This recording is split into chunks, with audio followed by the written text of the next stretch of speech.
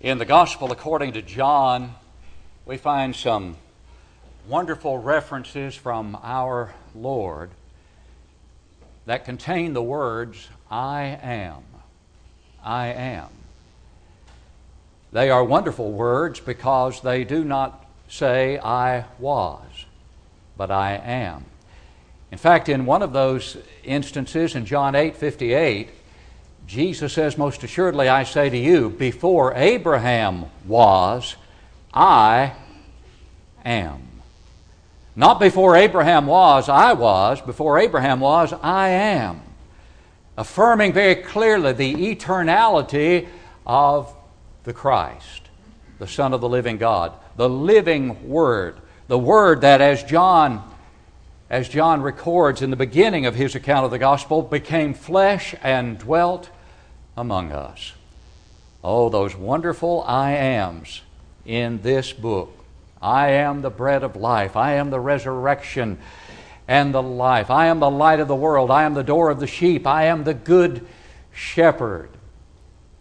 And this morning I'd like for us to look at another of those great I ams. I am the true vine in John chapter 15.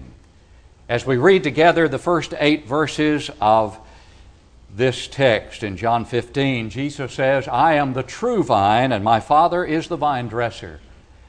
Every branch in me that does not bear fruit, he takes away. And every branch that bears fruit, he prunes, that it may bear more fruit.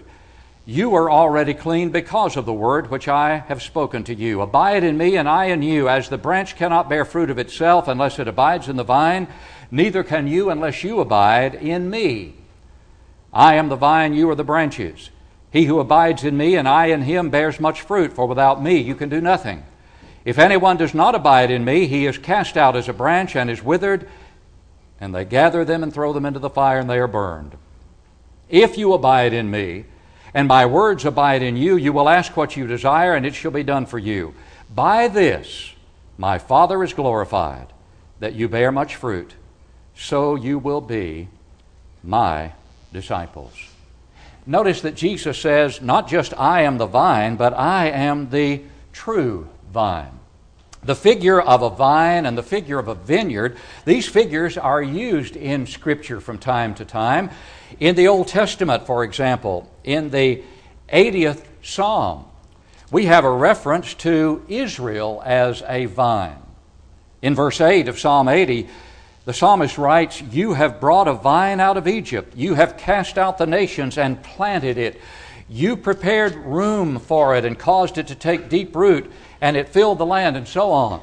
Also in Isaiah chapter 5, God through the prophet Isaiah refers to Israel as his vineyard that he planted, and yet when he expected the fruits of righteousness, he got the fruits of disobedience. And so there Israel is depicted as a vineyard, in Psalm 80 as a vine. But they were but typical of the true vine that would come. And Jesus refers to himself here as the true vine and as the Father, as the vine dresser, the one who authored the plan of salvation that culminated in the coming of the Christ, who is here described by himself as the true vine. And then he speaks of the branches that are what? In me. That's verse 2. Every branch where? In me. And that's what we want to emphasize this morning. What does it mean to be in the vine?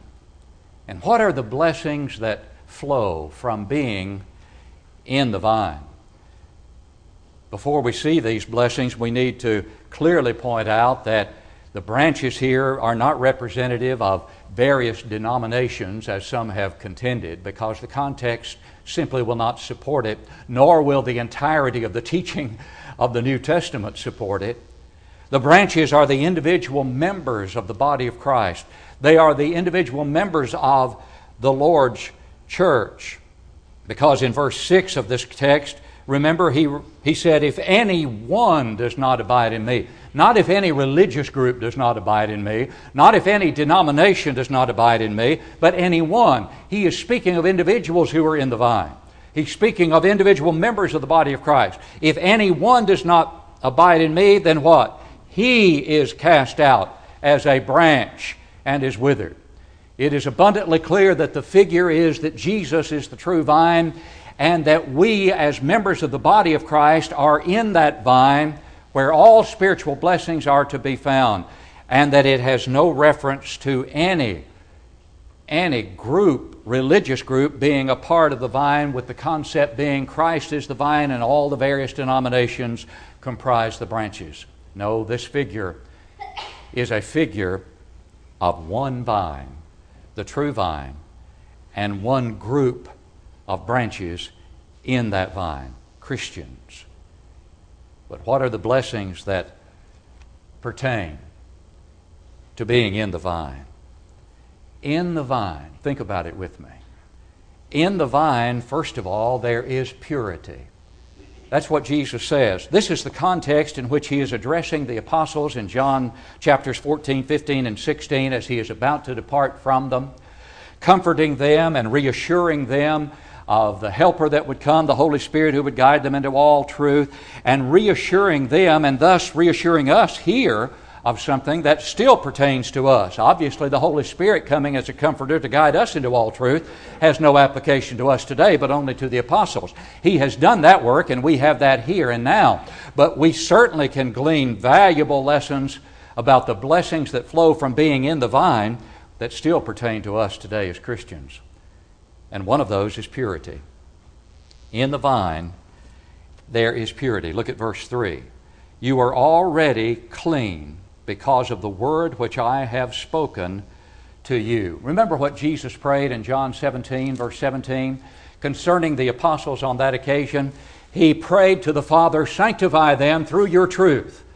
Your word is truth. Sanctify, cleanse them through the truth. And then he added, your word is truth.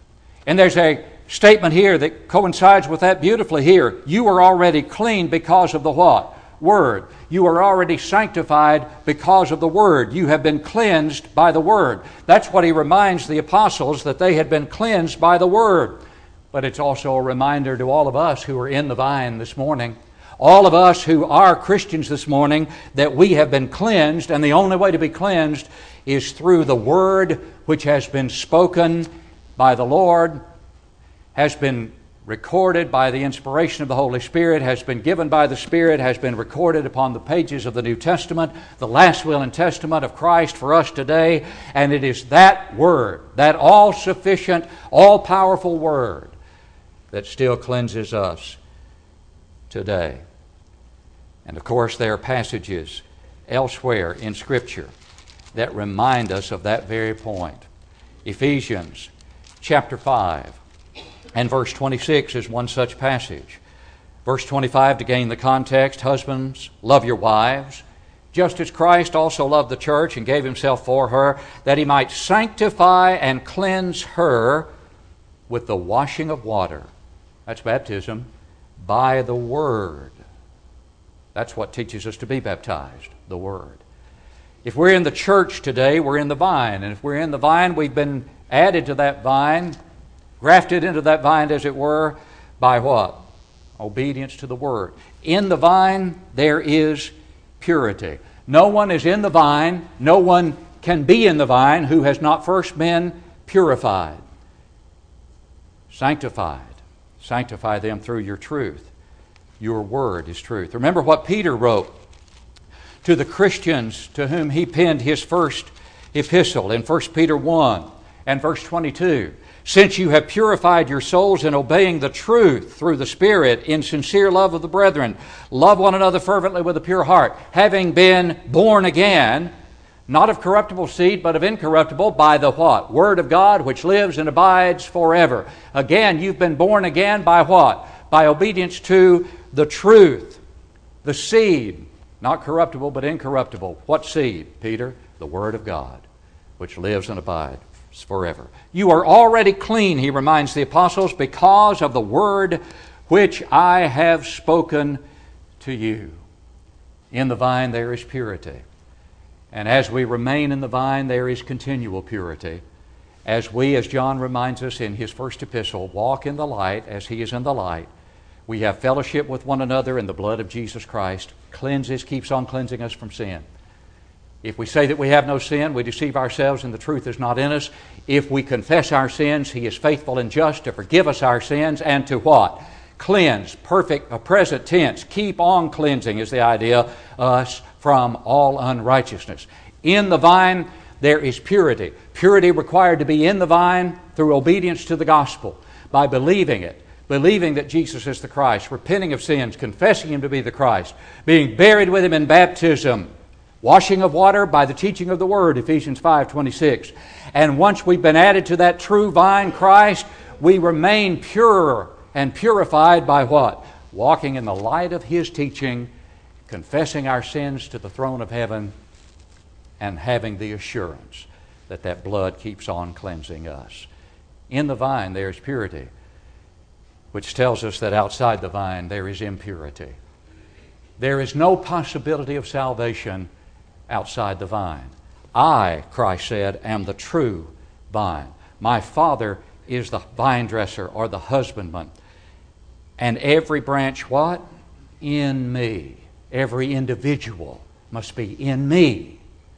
And in me, He says, there is purity. But there's something else that is in the vine. In the vine, there is progress. Go back to verse 2. Every branch in me that does not bear fruit, He takes away. And every branch that bears fruit, He prunes, that it may bear more fruit. That's progress. That's progress. There's progress in the vine. You get better in the vine. You make progress. That's the purpose of being in the vine, is to progress. And some of that progress comes from adversity at times. Some of that progress comes from withstanding temptation successfully and being stronger as a result of withstanding temptation. Some of that progress comes from trials and suffering and the sorrows that inevitably will come to all in the world. But the Christian can make those trials work for his strengthening, for his progress. Remember what James wrote in the book we've just finished studying on Sunday nights? My brethren, count it all joy when you fall into various trials, knowing that the testing of your faith produces patience, but let patience have its perfect work, that you may be what? Perfect and entire, or complete, lacking nothing. Hebrews chapter 12, verses 6 and 7 speak to the chastisement that fathers give to their children because they love them. Don't despise the chastening of the Lord, recognizing that the Lord is not going to protect His children from every adversity, but He has given His children everything they need to deal with that adversity and to come through that adversity stronger, making progress. Outside the vine, you can't make that adversity work for your progress. But in the vine, you can. In the vine, there is progress. He prunes that it may bear more fruit. I have a little flower pot hanging on the rail of the apartment there, and it wasn't looking too good the other day. On one side of it, looking pretty bad. My wife told me it was looking pretty bad. So I went out there and I pruned it. I deadheaded some of those little petunias. And you know, they're looking good. They're looking good. Now that may have hurt them. I don't think they experienced pain. but it didn't look real good after I removed what I did. It looked pretty bare. But a few days later, they started to bloom. They started to bloom. That's the whole point here, isn't it? He prunes that it may bear more fruit. He does not shield us from every adversity. But we, if we are in the vine, can make that adversity work for our strength. In the vine, then, the true vine, there is purity. In the true vine, there is progress. But in the true vine, there is also production. There is production. What does he say in verse 4? Abide in me, and I in you. As the branch cannot bear fruit of itself unless it abides in the vine, neither can you unless you abide in me. Then verse 5, you are the branches, I am the vine, you are the branches. He who abides in me and I in him bears much fruit. Bears much fruit. That's production. We are expected to produce as a part of the vine. In the vine we produce. And later he talks about the fact that if we fail to produce, then we're cast forth. And we'll talk about that in just a few moments. But we are to be producers in the vine. I've often said that it is so tragic how hard some people in the religious world work to eliminate work from the Christian's life. They'll work real hard to try to tell me and you that you don't need to work as a Christian, that you can't do anything, and nor are you expected to do anything in order to effect or contribute to your salvation. Nothing could be farther from the truth. The Bible is abundantly clear, and this is another passage that makes it abundantly clear, that we are to bear fruit, we are to be productive, we are to work the works that God has ordained and walk in them, Ephesians 2 and verse 10. Jesus, did He not say, I must work the works of Him who sent me while it is day? The night is coming when no one can work. And the night is still coming when no one can work. But now it is day, and in the vine we must be workers. In the vine there is production. We were not saved to sit. We were saved to serve. And Paul reminded the Christians at Rome in verse 22 of chapter 6, but now having been set free from sin and having become, listen to it, slaves of God, you have your fruit to holiness and the end, everlasting life. Slaves of God, and you have your what? Your fruit to holiness. Fruit that bears fruit in a holy fashion. That's what we're to be. That's what we're to bear. We're to bear fruit. And so in the vine, there is production. But you know, in the vine, there's also privilege. Wonderful privilege. Look at verse 7 of our text. If you abide in me, and my words abide in you, you will ask what you desire. You will ask what you desire. That's privilege. That's the wonderful privilege of prayer. To whom does it belong? To the Christian. The wonderful privilege of prayer belongs to the Christian. He who turns away his ear from hearing the law, Proverbs 28:9, even his prayer is an abomination. Even his prayer is an abomination. Whose prayer is an abomination? The one who turns away his ear from hearing the law. That's the law of Moses in that situation, but the principle is an eternal principle. The law to which we are subject today is the law of Christ. The one who turns away his ear from hearing the law of Christ, is his prayer an abomination? Indeed, I would conclude that it is. Because we must be in the vine to have the privilege of prayer. But that's what he depicts here. Ask what you desire. And that reminds us of something else in the vine, and that is promise. Because in the next phrase, after saying, ask what you desire, he adds, and it shall be done for you. That's promise. In the vine, there is promise. The promise of what? Well, the promise here of prayer being heard. The promise of prayer being heard by the God of this universe from every Christian's heart who prays. Does it mean that every prayer will be answered in exact fashion as it is prayed? No.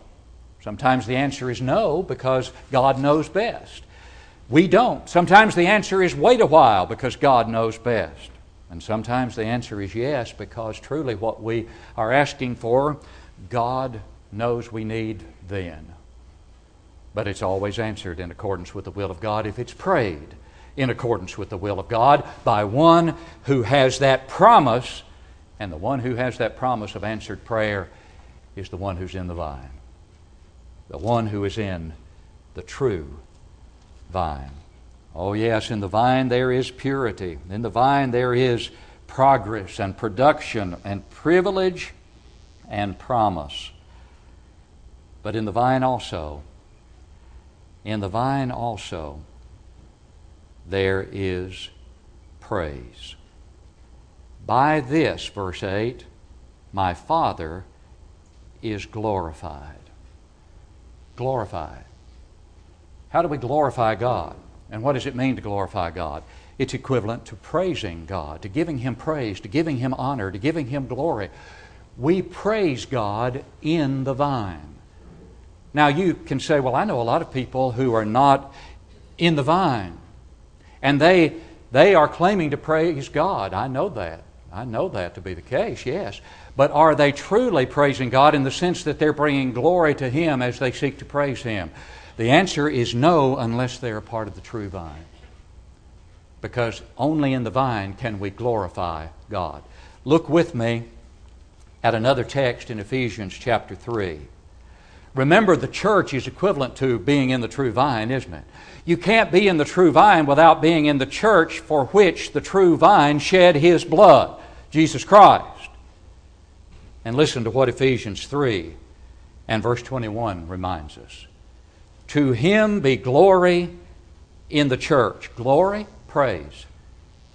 Glorifying God, praising God. To Him be glory. To God be what? Glory or praise, but listen to it. In the church by Christ Jesus to all generations forever and ever. Amen. What is Paul telling us there? Paul is telling us you cannot glorify God outside the church for which He shed His precious sinless blood. You cannot do it.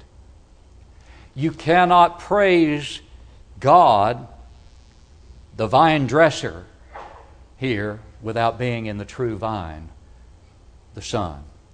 And to be in the Son is to be in His church. And thus there is praise that is offered acceptably to God through Jesus Christ by those who are in the true vine. And we talked this morning in Bible class about the zeal for God that Paul recognized his fellow Israelites possessed. They possessed zeal.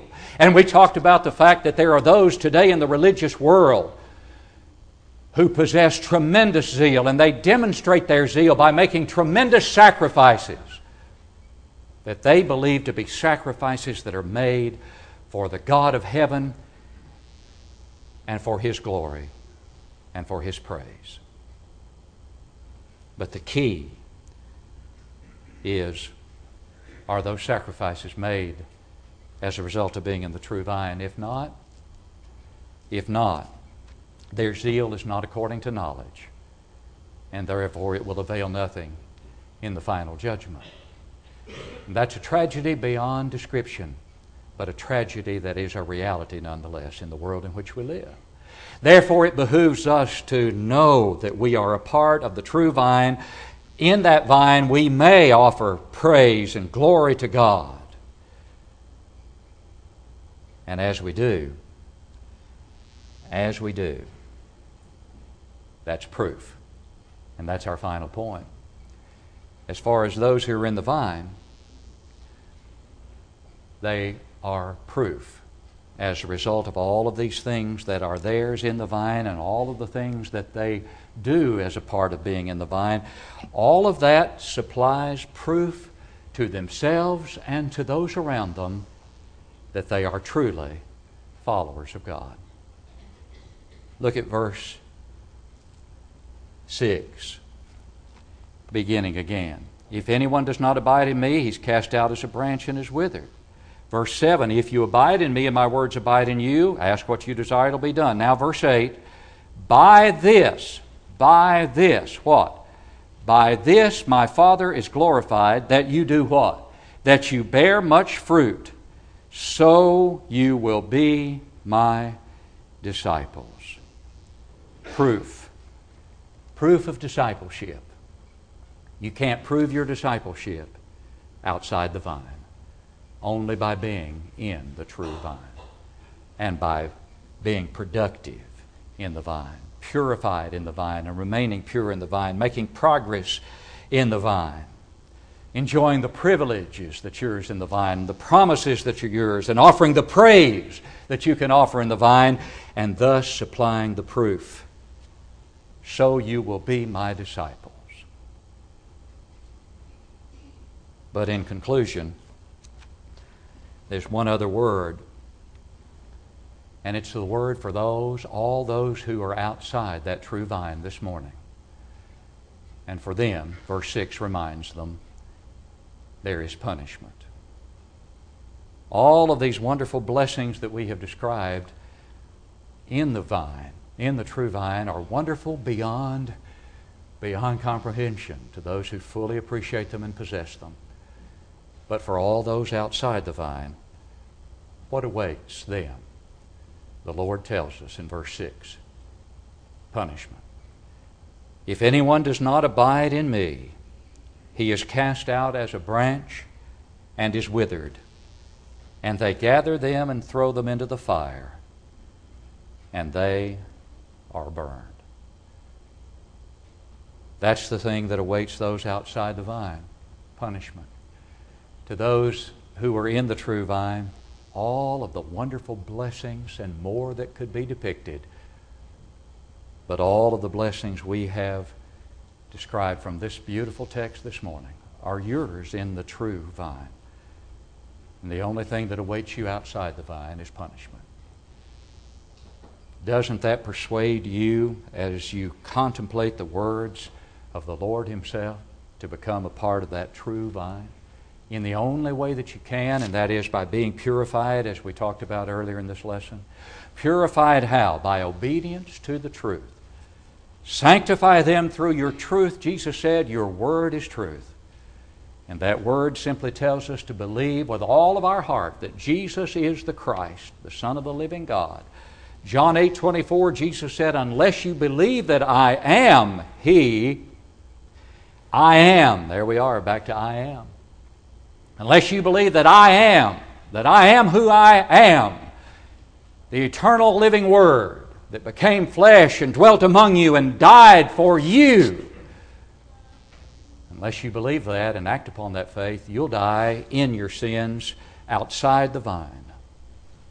But if you'll believe that and act upon that belief by repenting, changing your mind about where you are outside the vine and determining to be a part of the true vine, that's repentance. And I tell you, no, Jesus said, unless you repent, you will all likewise perish. There's the punishment again. Repent. And then confess Jesus to be the Christ. Sweeten your lips with the most significant confession that has ever been or ever shall be made before mankind and before the Lord God in heaven. I believe that Jesus is the Christ, the Son of the living God. Confess me before men, Jesus said. I'll confess you before my Father. Matthew 10:32. And then undergo the washing of water according to the Word, the teaching of the Word. What word is that? Oh, so many that could be cited. How about he who believes and is baptized will be saved? That's all you would need.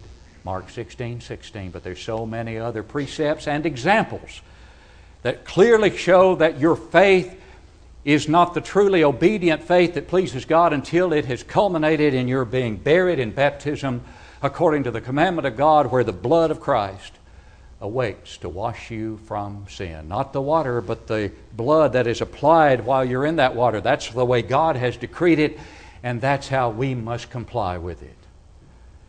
There's punishment outside the true vine, but there's power in the blood that is applied in the water to make you a part of the true vine and to purify you from sin. If you haven't done that, please do it now. And if you need to come home to your first love in repentance and confession of sin, do that now as we stand and sing to encourage you.